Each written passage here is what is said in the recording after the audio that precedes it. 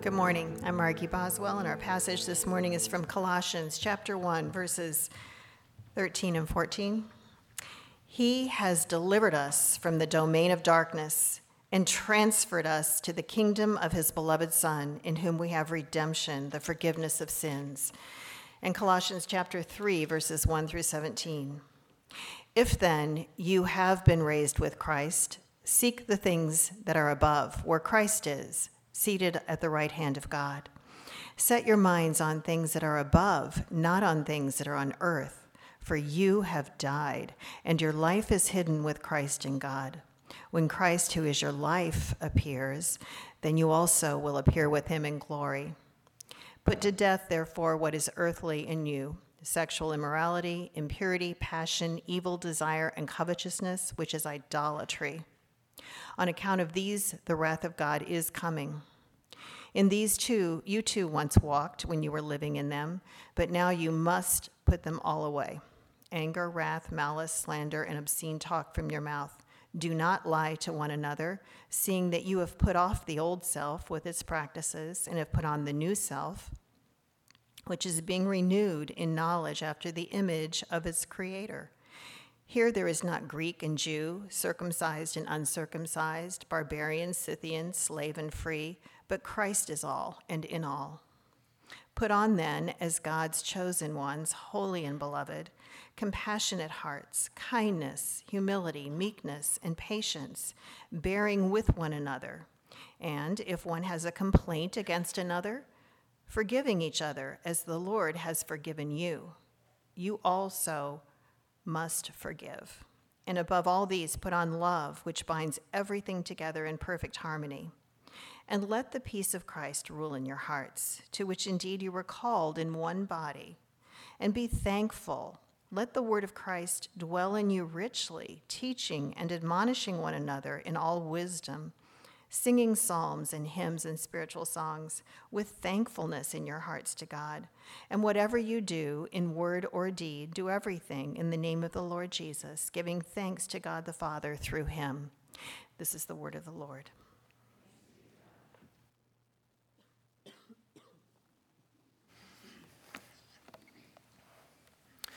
I was trapped and I couldn't move. One arm up in the air holding on to a hard plastic looped handle, and the other arm was sort of trapped against my body.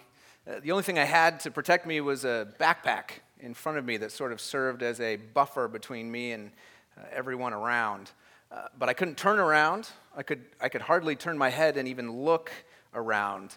So tightly packed in that to shift my weight from one leg to another would mean leaning on a complete stranger.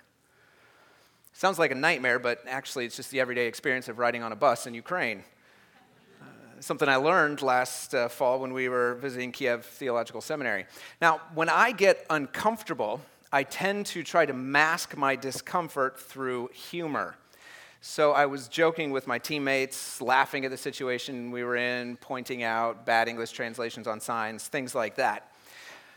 I should say I was joking with some of my teammates. The more culturally sensitive members of the team were telling me to shut up, stop talking, because, as I learned, no one talks on a bus in Ukraine.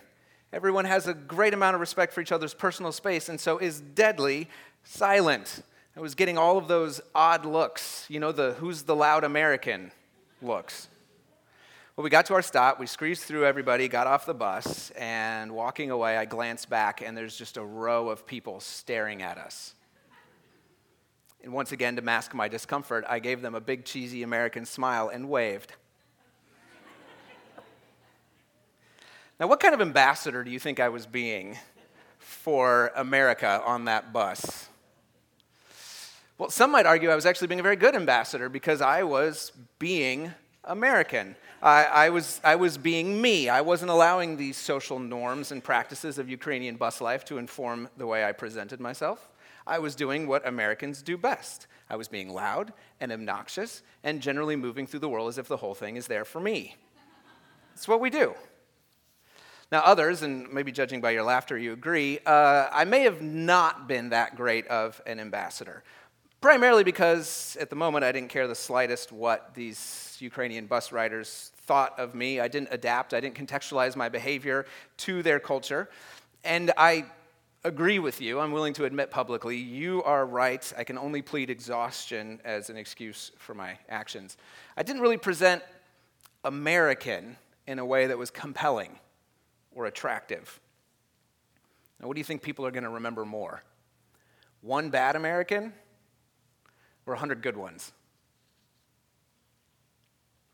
Yeah. Well, I guess our reputation in the world around us speaks as an answer to that question already. Ambassadors. At Faith Church, we have set our direction towards this vision we believe God has given us of becoming informed and winsome ambassadors. Ambassadors of Jesus in this secular world.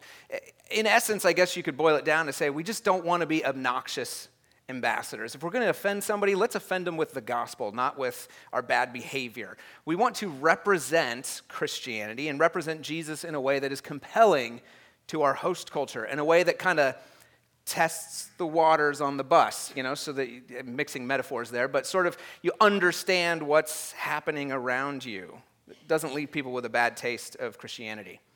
That's what our discipleship series this new year has been about. How do we become these informed and winsome ambassadors we've been talking about?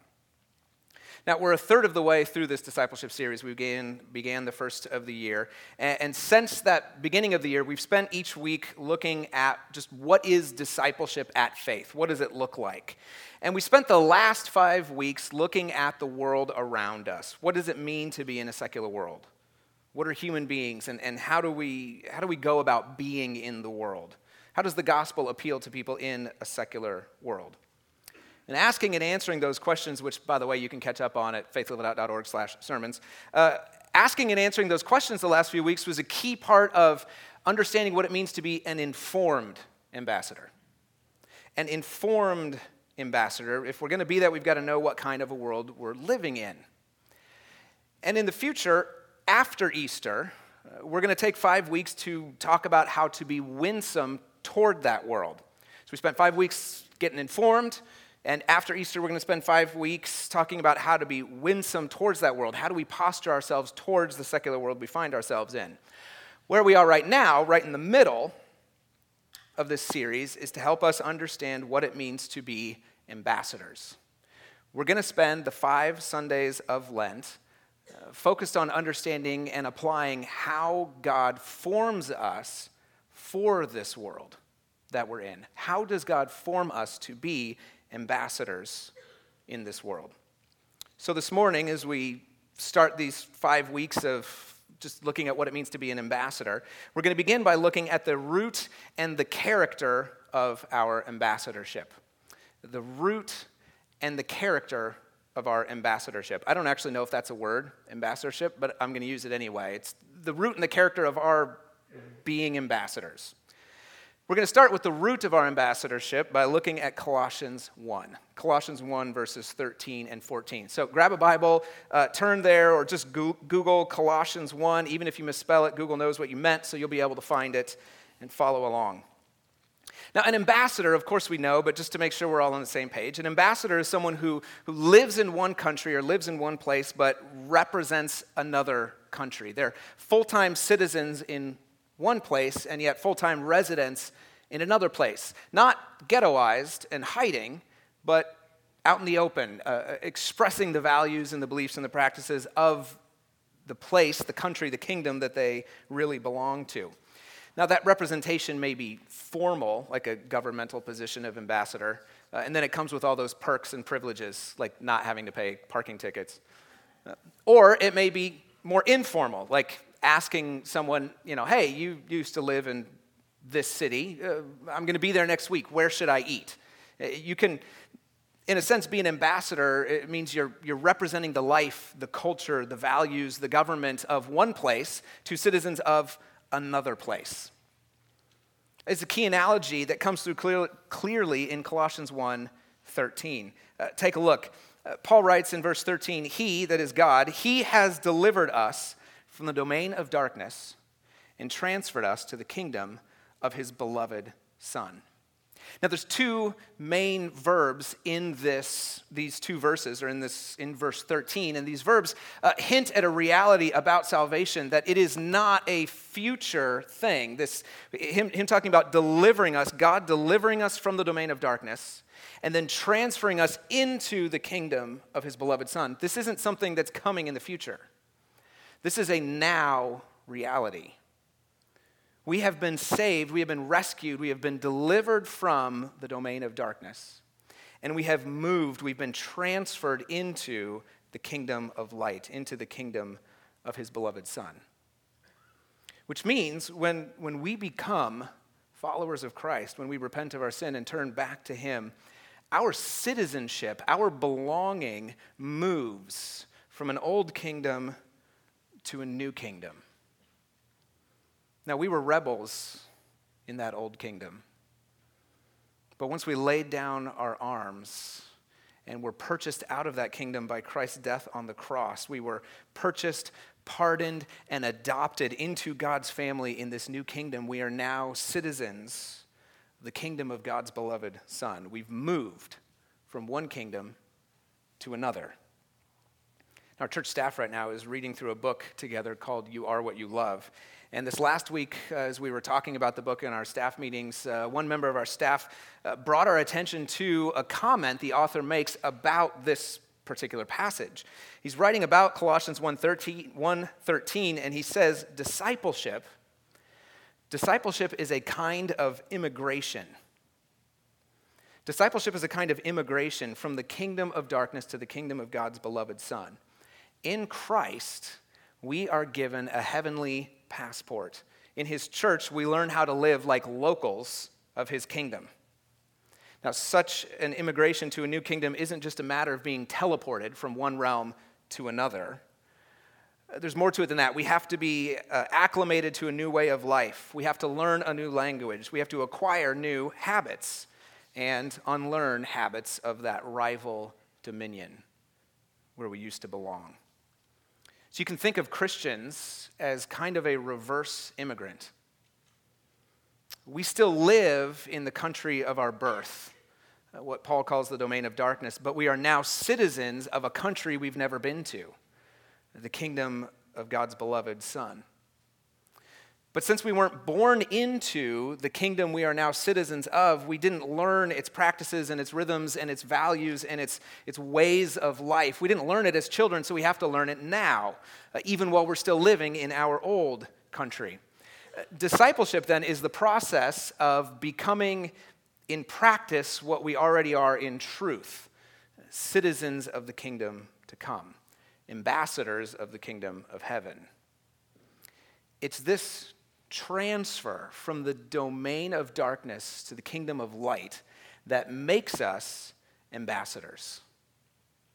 Now, what kind of a life should an ambassador live? And we could take advantage of the type of ambassadorship that lets us, park illegally wherever we want and not worry about the consequences. But I don't think that's what God has in mind. In fact, it's not what Paul says at all. As we turn to Colossians 3, and we read Colossians 3, 1 through 17, we're going to find the character of our ambassadorship, the type of character that should permeate those who are citizens of the kingdom of God. This is where we learn the values and the practices and the rituals and the rhythms of the kingdom of God. Take a look at chapter 3, verses 1 through 4. Now these 4 verses are kind of a theological recap of the previous 2 chapters. Paul always does this. He spends half his letter giving you a theological foundation and then half his letter applying it. So here in these first 4 verses, he's recapping what he's already said and then setting it up as the foundation for the life change he's going to admonish us to. Look at verses 1 through 4. He says, if then, in other words, since you have been raised with Christ, seek the things that are above, where Christ is, seated at the right hand of God. Set your minds on things that are above, not on things that are on earth, for you have died, and your life is hidden with Christ in God. When Christ, who is your life, appears, then you also will appear with him in glory. Paul is summarizing the state of believers in the kingdom of God, saying we have died with Christ and been resurrected with him, died to our old kingdom and to the values that ruled that country, and been resurrected to a new kingdom and to the values and the practices that rule that kingdom.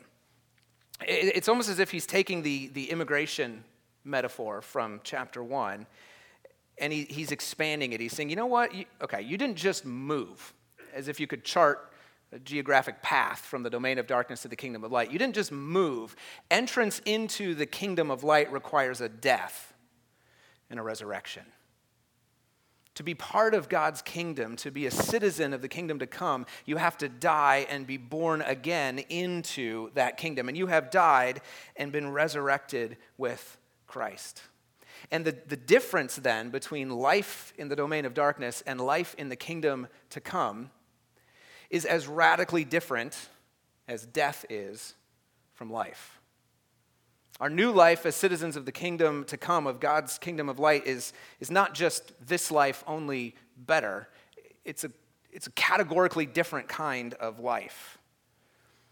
And the life that he calls us to carries with it, brings with it its own values and practices that we can begin to experience and inculcate into our lives even now as we still live in the domain of darkness. Now, as we read the next 13, 14 verses of chapter 3, there's three things that come through pretty clearly about the character, or the character that's required of us, or the character that fits within this new kingdom. One, we see that the things we bring with us from the old kingdom, they don't fit here. The ways of life we bring from the domain of death don't fit in this new kingdom. And then Paul's going to describe for us what life in this new kingdom actually looks like. And finally, how that citizenship grows within us. So there's parts of ourselves that we need to get rid of because they don't fit in the new kingdom. There's practices and values of the new kingdom we need to put on. And then we're going to spend a little bit of time talking about how that actually works. So first, let's look at verse 5 and talk for a minute about the parts of us that don't belong in the new kingdom. Verse 5, Paul says, "Put to death, therefore, what is earthly in you, whatever belongs to the old domain. Put it to death: sexual immorality, impurity, passion or lust, evil desire, covetousness, which is idolatry. On account of these, the wrath of God is coming." See, discipleship being a transformation from death into life, Paul jumps in here right away with a very strident verb. He doesn't say, hey, don't any longer tolerate, or do your best to kind of squish. He says, kill, put to death, euthanize these vices in you. Euthanize the way of life that comes from the old kingdom. In these verses, he kind of gives us a bit of a murderer's row of vices that are ways that we try to control and use other people, possessions, even our own bodies to get what we want. Sexual immorality, impurity, lust, evil desire, covetousness. But he goes beyond just listing these things that, granted, most of us are willing to admit that's not a good thing. He goes beyond just listing some bad behaviors, and he qualifies them all. He takes the group and he says, this group of vices, these are idolatry. These patterns, these habits, these ways of life, they are idolatry. Meaning, they don't just, when we engage in them, they don't just break relationship with one another, but they break our relationship with God. Because in each one of these vices he lists, we use them to get something we're supposed to get from God, but we don't trust him to give us. When we are citizens of the new kingdom, but we actively and sometimes excitedly engage in the practices and the rhythms and the ways of life of the old kingdom, we're in essence saying to God, you know what, thanks for the salvation and stuff, but I'd rather serve my old king.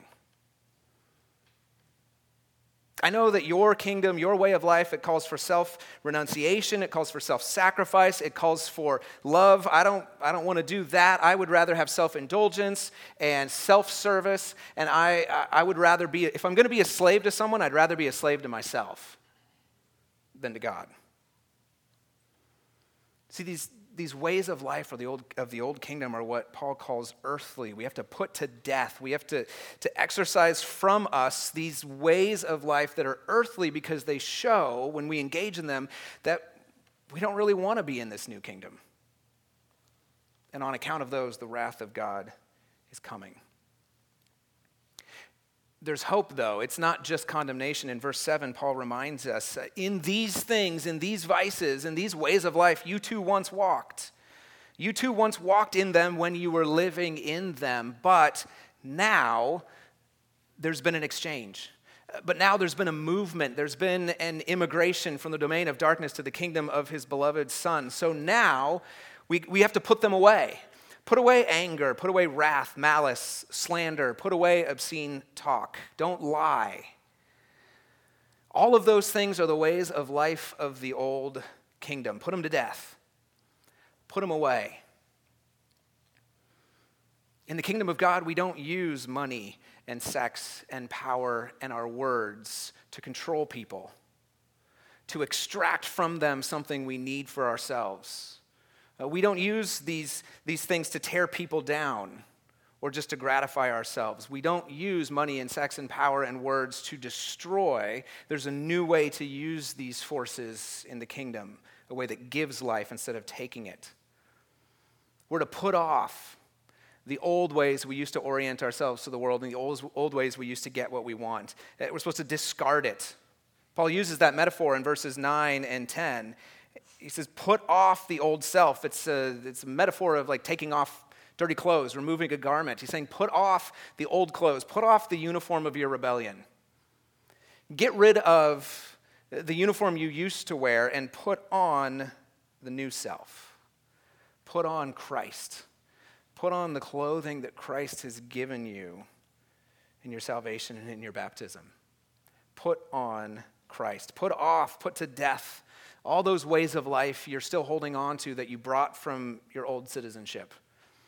It's time to learn new ways of life. New ways of life. Now, what are those new ways of life in the kingdom of God? Well, Paul doesn't leave us guessing. He tells us. He goes on to begin to describe the virtues and the values of the new country. And what I think is fascinating about this passage is that immediately, he says, if you have put off the old self and put on the new self, there's an immediate practical impact that is evidenced by the body of those gathered together. Verse 11, he says, here, in the kingdom of God, there's not Greek and Jew, circumcised and uncircumcised, barbarian and Scythian, slave and free.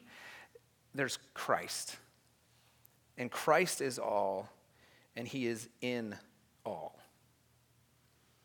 Immediately, if we have died with Christ and been resurrected with him, if we have moved from the domain of darkness to the kingdom of his beloved Son, immediately the barriers of differentiation that used to define us have been torn down. We don't define ourselves anymore by our race or our ceremonial cleanliness or our ability to follow the law or our ethnicity or our cultural heritage or our social standing. There's only one marker that marks all of us, and that's Christ. In other words, as ambassadors of Christ's kingdom, the one thing that sets us apart is that we're not set apart. We don't restrict membership within the body of Christ and within the kingdom of God to only those of a specific nationality. We don't let you in only if you're good enough, only if you're well behaved, then you're allowed to come. We don't exclude people from our midst based on their social status, blue collar, white collar, self-employed. It doesn't matter. All are welcome in the kingdom of God because all have been drawn and marked by Christ. That's what brings us together. And if we're going to live in that kind of a kingdom, in a kingdom where we don't lean into our differences in order to define ourselves in opposition to others, but we lean into our sameness and our commonality as sinners died and resurrected with Christ, if we're going to live in that kind of a community, we have to learn a whole new way of life. So Paul continues in verse 12. Remember, he said, put off these vices, put to death these habits and patterns of life. And now in verse 12, put on, then, as God's chosen ones, his holy and beloved ones, put on compassionate hearts, kindness, humility, meekness, and patience. He says, bear with one another. And if one has a complaint against another, forgive each other. He reminds them, as the Lord has forgiven you, so you also must forgive. Compassion and kindness and humility, meekness, patience, forbearance, forgiveness. These are not the kind of things you can put on a chore chart. They're not a list of actions you can check off at the end of the day and say, yes, I was compassionate 3 times today, new record. I thought about being kind. How nice of me. You can't put them on a chore list and check them off because we're not being called to conform our outward behavior to an external list of rules that can be codified and do this, don't do that. We are being called to have our character transformed into the likeness of Jesus. There's a difference between being radically changed on the inside, transformed, and being simply obedient on the outside, just being conformed to an external standard. Now, this transformation that we're to undergo comes through pretty clearly in verse 14. If you continue to look on, verse 14, and above all these virtues, above all of these habits and patterns of life that permeate and characterize the kingdom of God, above all of these, put on love, which binds everything together in perfect harmony. Above all of these, put on love. One commentator wrote that, what are these other virtues? Compassion, humility, patience, forgiveness. What are they but love in action? What is compassion but love responding to another person in need? What is humility but love of God and love of other outweighing love of self? What is patience but love of God allowing God to work his will in his own time and being willing to wait? See, in the Christian tradition, love has been seen as both the source of the virtues and also the shaper of the virtues, and also as the ruler of all of the virtues. Love is what moves us to act in compassion and humility and patience and forgiveness and all the things that Paul lists. But love gives those actions their specific shape as we respond to specific individuals in love. And it's love for God and love for others in God that continues to move us out of ourselves and into the lives of other people. And it allows us to love them for their own sake. You know, love in the kingdom of God is different from love in the domain of darkness, because in the domain of darkness, love is self-serving. We love others, we serve others in order to get something back. Like cosmic karma, I believe that all the good I do is going to come back to me. That's not love, that's self-love.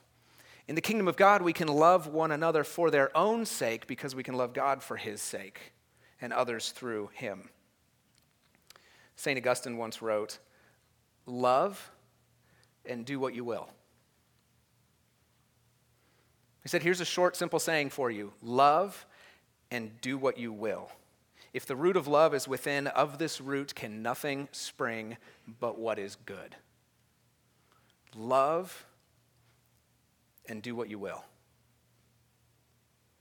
That's the character, that's the way of life that permeates and is intrinsic part of the kingdom of God's beloved Son, of the coming kingdom. It's a self-giving love. It's a way of life that is exemplified by these virtues that Paul tells us to put on: compassion, kindness, forgiveness, patience, and meekness. Which is a crushing list if you think about it. How am I supposed to do all of that, especially when I'm not given a chore chart style list that I can check off at the end of the day? It's easy to obey when all I have to do is put the check mark in the box. Well, I mean, you have to do the thing and then put the check mark in the box. You can't just check it. But it's easier to obey if I know exactly what's required. But I'm not being given what's exactly what's required. I'm being given a way of life. How do I do it? How do I become the kind of person who is compassionate and who is kind and who is humble? The answer is actually surprising, I think, when we first see it, but deeply makes a lot of sense. How do we learn to live as citizens of the kingdom of heaven? How do we learn to live as immigrants who once lived in the domain of darkness, now citizens of the kingdom of light? How do we learn to live? The answer is worship. Worship. And at first we're like, the answer is worship, because in worship, in the gathered body of Christ, coming together and praying and reading and singing, preaching, listening, eating, remembering, in these common, weekly, everyday practices, we learn and relearn again the values of the kingdom to come. This comes through pretty clearly, actually, in Colossians 3, two main ways. I shouldn't say pretty clearly, because the first one is a little difficult to suss out, because our English doesn't have a really good word for the second person plural. You know, the y'alls, like y'all do this, y'all do that. We just say you do this, you do that.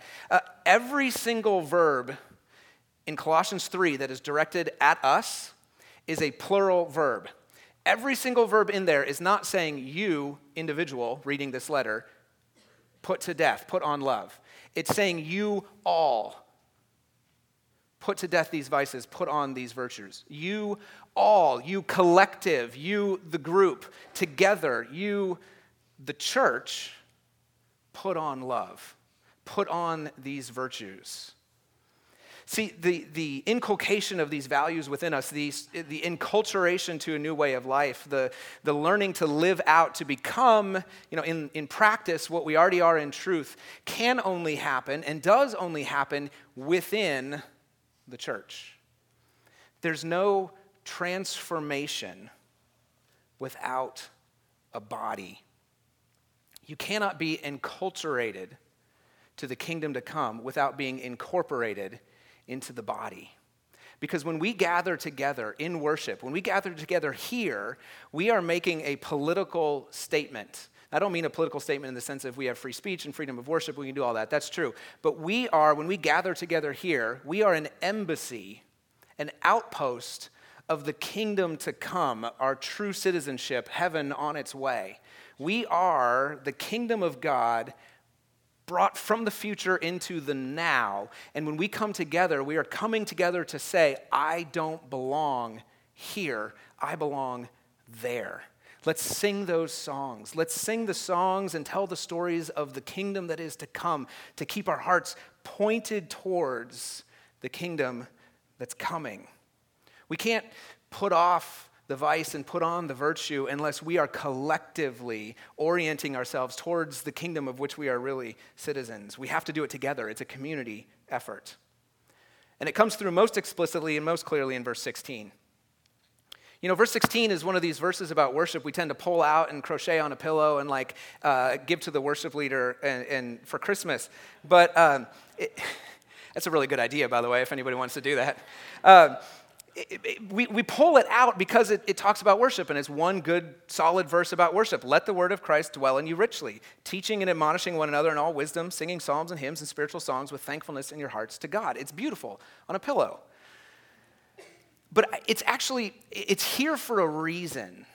Chapter 3, chapter 4 are all about the ethical ramifications of the theological foundation that Paul laid in 1 and 2. Okay, so in 1 and 2, he tells us, here's who you are. You've died with Christ. You've been raised with him. Now, let's talk about how we live that out. And chapter 3, he says, here's the things you stop doing. Put off these vices. Here's the things you start doing. Put on these virtues. And then in the second half of chapter 3 and chapter 4, he says, now these are how they live out in specific relationships, different parts of your life, right? Right in the middle, as a hinge between virtue kind of in theory and in practice, he puts a verse about worship. Now, where do you think that is? Is he saying also, oh, by the way, don't forget to worship? I think what Paul is getting at in verse 16 is that without the word of Christ dwelling in y'all richly, without the word of Christ dwelling in all of us, teaching, admonishing one another, singing, worshiping, without that we cannot be formed into the citizens of the kingdom to come.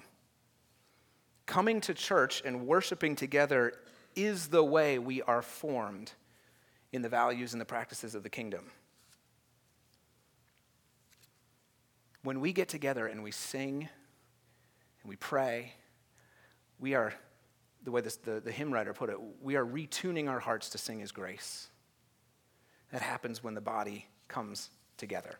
So, I only want to make one point of application from this passage, mostly because the next 4 sermons are themselves the application of this passage and others and this big idea.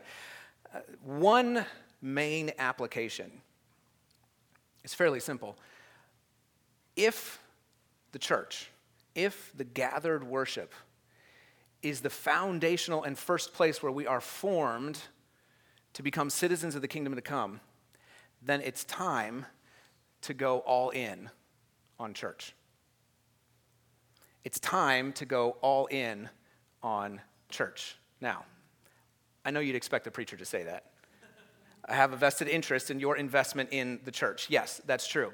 But to be honest, this application terrifies me.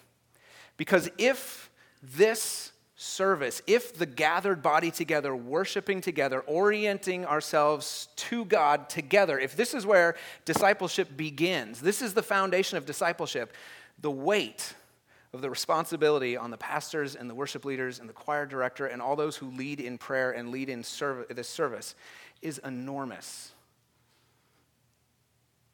And also thrilling as God uses what we do every Sunday morning to orient our hearts towards the kingdom to come.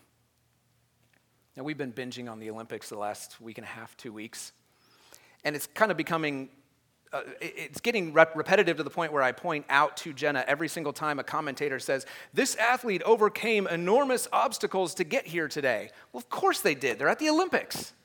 You don't get there without overcoming enormous obstacles. It's just nobody coasts their way to the Olympics. Because you can bet every single one of those Olympians, they didn't skip practice, cheat on their eating, their diet regimen, or stop working out because it just didn't fit into the schedule. If you want to compete at that level, you got to practice to that level. If we want to be formed as ambassadors of God's kingdom, we can't skip practice. We can't skip the rhythms, the routines, the regular, repeated ways that God has said He is going to use His body, His word, and His church to form us. If we want to be formed as ambassadors, we got to go all in on the church. Because it's in the body, in worship together, that we are formed as citizens of the kingdom to come. Want to be trained? If you want to reorient yourself towards God's kingdom, it's time to go all in on the church. We have been moved from the domain of darkness to the kingdom of God's beloved Son at the cost of His own Son's life. How can we not want to share that with everyone around us? How can we not want to be His ambassadors? Father, You have brought us to You through the infinite cost of Your only Son. And You have revealed to us through Your word, through the people of Israel, through the people of the church, over thousands of years, You have revealed to us the ways in which You have made us, the ways You have created us to be formed. As we have gathered here this week and will again next week and the week after and the week after that, till kingdom come, I pray that in our worship, in the reorienting of our hearts towards You, You would form us into citizens of our true home, a home purchased for us by the blood of Christ, in whose name we pray. Amen.